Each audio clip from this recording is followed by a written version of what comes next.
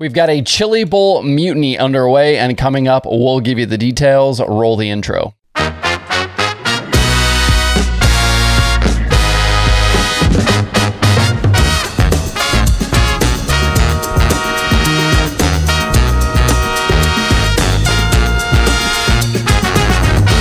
It is Thursday, July 14th. I'm Justin Fiedler. This is Dirt Tracker Daily. So the main topic of yesterday's daily was the new high-limit sprint car series from Kyle Larson and Brad Sweet. And that news initially broke while I was working on yesterday's show, so I just went ahead and added it in since I already had people kind of asking me about it on social media. But Kyle Larson was not done making news yesterday. As part of coverage around the series announcement, Racing America's Matt Weaver asked Larson about his future at the Chili Bowl. And Larson said, quote, "I'm just at the point where I want to see the purse grow a lot. So for the time being, and unless that happens, I won't be running it this year. And I know there are a lot of racers that feel the same way," unquote. Whoa, that's a huge thing to say there. There have been rumblings and murmurs about possible heavy hitters not participating in the next edition of the midget event. But this is the first time one of those guys had said something about it publicly. Besides Larson, another name mentioned here is Christopher Bell, but Weaver mentioned in his piece about Larson that he asked Bell the same question a few weeks ago at Nashville, and Bell was non-committal.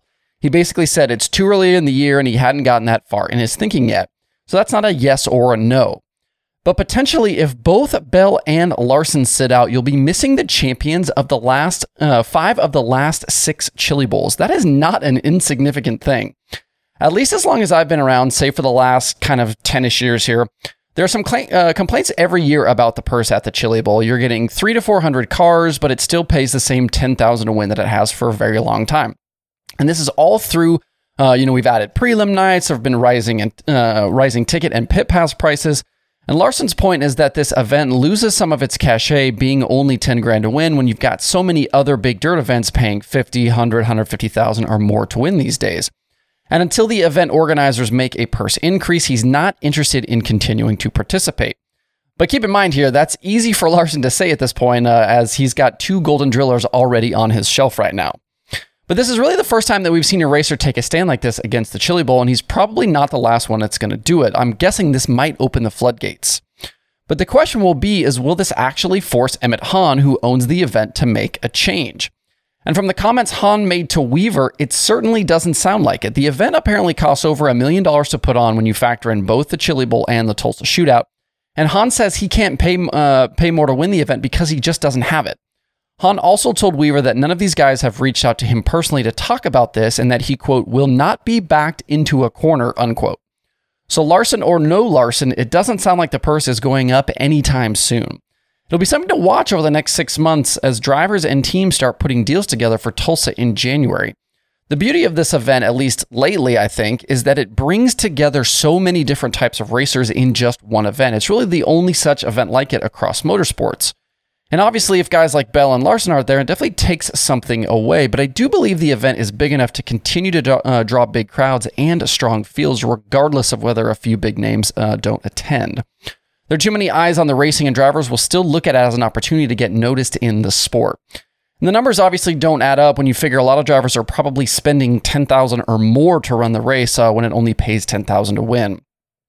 We are kind of in this era right now of player empowerment in stick and ball sports, and drivers and teams in motorsports are looking around and wanting a bigger piece of the pie for themselves also. This is happening right now in NASCAR with the charter agreements coming up for kind of renewal. Formula One teams split revenue with Liberty Media. And the calls for more money and bigger purses have been happening in dirt racing, especially with the influx of the streaming revenue. But what is fair and who should get what are very complicated questions. The rumors and innuendo have always pointed to Emmett Hahn making a fortune off the Chili Bowl, which is part of the reason I think behind this little uprising. But what if that's not true? What if Hahn really doesn't have the money to pay? Should he and the event be penalized here? And unless the event opens up their books to these guys or to the public, which they would obviously never do, we'll never know the truth anyway. So knowing all of that, the path forward here looks pretty messy. You'll always have plenty of teams and drivers that will show up in Tulsa, even if the event paid a Chili's gift card and a fruitcake. Some just love the event that much. But others, like Larson, may not ever race the event again. This is the quintessential rock and a hard place question. These guys want more money. The event says it doesn't have it, so I'm not sure where that leaves us here.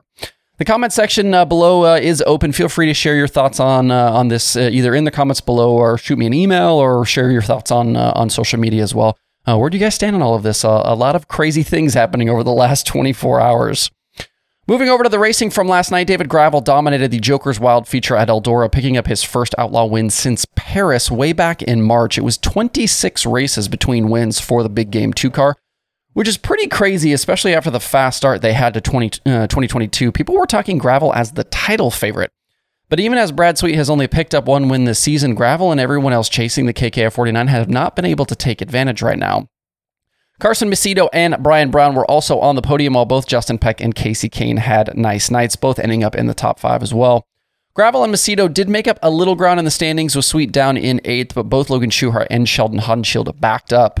Schuchart was 13th on the night, and Sheldon needed a provisional to make the feature after getting in an early hole in qualifying. He ended up hard charging from 25th to 12th. Other drivers who were on the outside looking in last night included Kings Royal winner from a year ago, Tyler Courtney, Sam Hafertepe, who we've seen be fast at Eldora before, NASCAR driver Alex Bowman, and Zeb Wise in that new Rudine ride for him. Last night was the standard Outlaw format, but for the return of the historical big one for tonight, things will be different. We'll qualify, do 6 heats with an invert, which will be determined by the Eldora Wheel of Misfortune. First through third in heats will make the night's feature, along with the 2 fastest qualifiers that didn't advance from heat races. Everyone else will then head to the B and the C. The winner of Heat 6 will start on the feature pole for tonight. Tonight's winner will also take home a very nice $100,000. The DirtTracker.com analytics prediction formula is staying with Donnie Schatz as the win pick. His past history, I think, is just too strong here in the formula. I'm going to go Macedo, though, after what we saw last night from the JJR 41. The racing tonight will be live on DirtVision if you are not headed over to Eldora. Out in Kansas last night, Thomas Meseraull bagged his second USAC Midget Win of the Year, out-dueling Kenan McIntosh and Buddy Kofoid for the victory at Solomon Valley.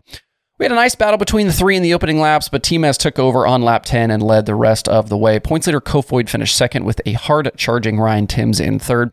Teams have a chance to regroup today with Mid-America Midget Week continuing tomorrow at Jefferson County. In Summer Nationals action last night, Bobby Pierce was your late model winner at Montpelier Motor Speedway, with Nick Hoffman getting his 12th modified win of the year. Both have sizable leads in the standings between the late models and modifieds, with racing heading over to Shady Hill tonight. The late models still have 8 shows left in 2022, while the modifieds have 10. These guys will be also live on DirtVision tonight. Looking elsewhere around the country, the Lucas Oil Late Model Dirt Series is headed to I-70 tonight to run that 3/8 mile track for the first time. That track is in Missouri. This is a co-sanction as well with the MLRA Late Model Series. We'll get a full program, including a 10,000 to win feature. Following tonight, Lucas then heads to Tri-City and Lucas Oil Speedway this weekend.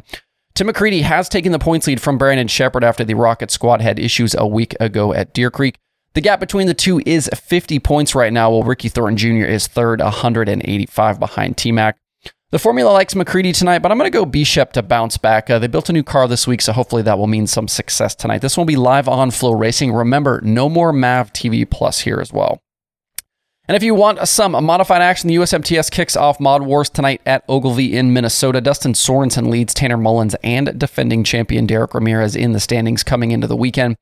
Tonight's show is 3,000 to win with Midwest Mods, Mod 4s, and Hornets also on the card. You can watch this one live over on Racing Dirt.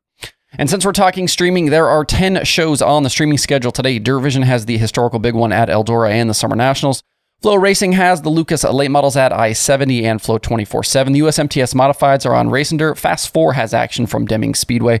And there are 4 shows over on Speed Sport. To see the full daily streaming schedule with links to watch, visit dirttracker.com/watch tonight. That's it for the show today. Have a good Thursday. If you have thoughts about the topics on today's show, please leave them in the comments below or tweet at me. Thanks everybody for tuning in. We'll see you tomorrow for more Dirt Tracker Daily.